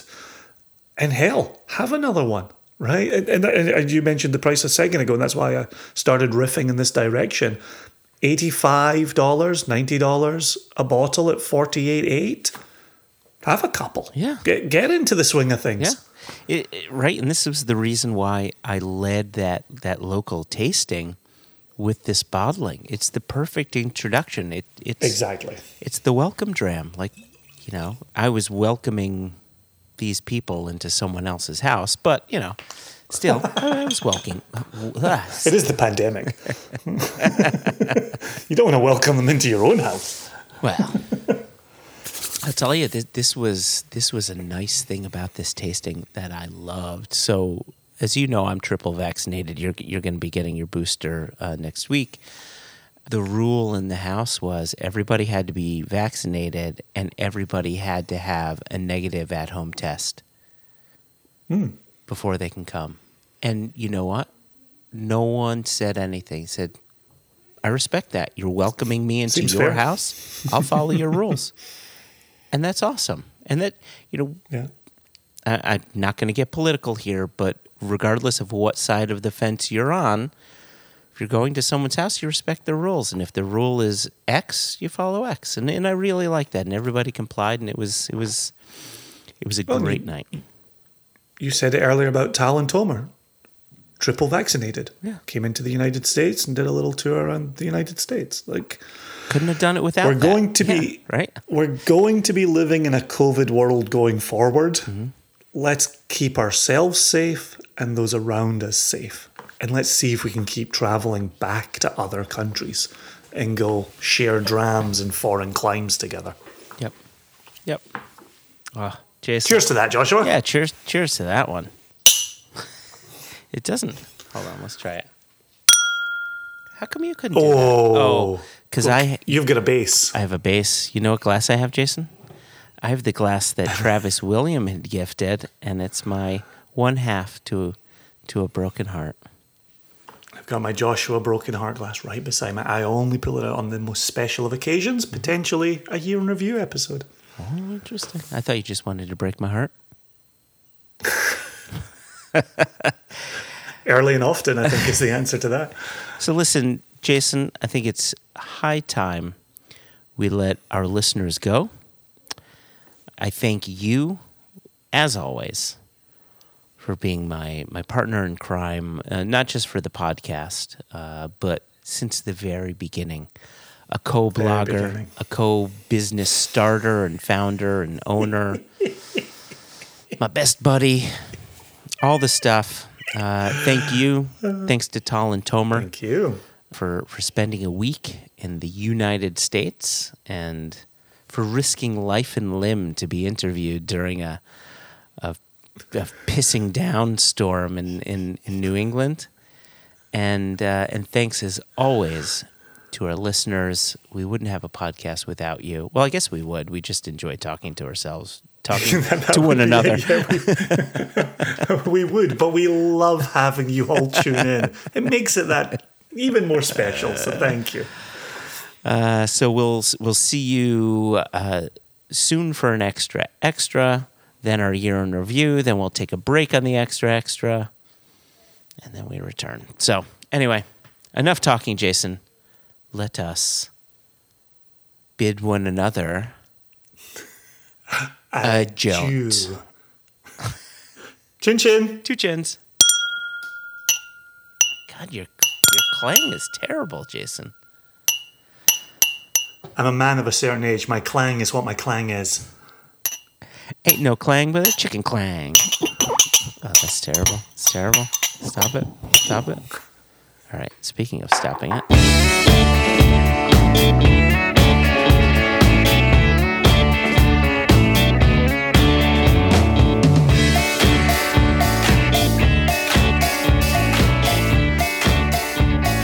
Can you hurry up and welcome us so that I can ask you a question about a movie? Hello, everybody. This is Joshua Hatton with One Nation Under Whiskey podcast. I am joined today, and as always, by my literary expert and scholar. You were just talking about James Carver and Jim. Well done. Well done. Those have been perfectly butchered. Well done. Well done. Raymond Carver and John Cheever. And Kilgore we were just Trout. discussing before we hit. And Kill Bill? Kilgore Trout. Is this thing on? What's happening? What are you doing, Jason? You can't hear that out my window? No. Okay, that makes me feel better then, because I can hear it really loud. It sounds like somebody riding a washing machine up a hill. Should I start us over again? I think so. I think it's perfect so far.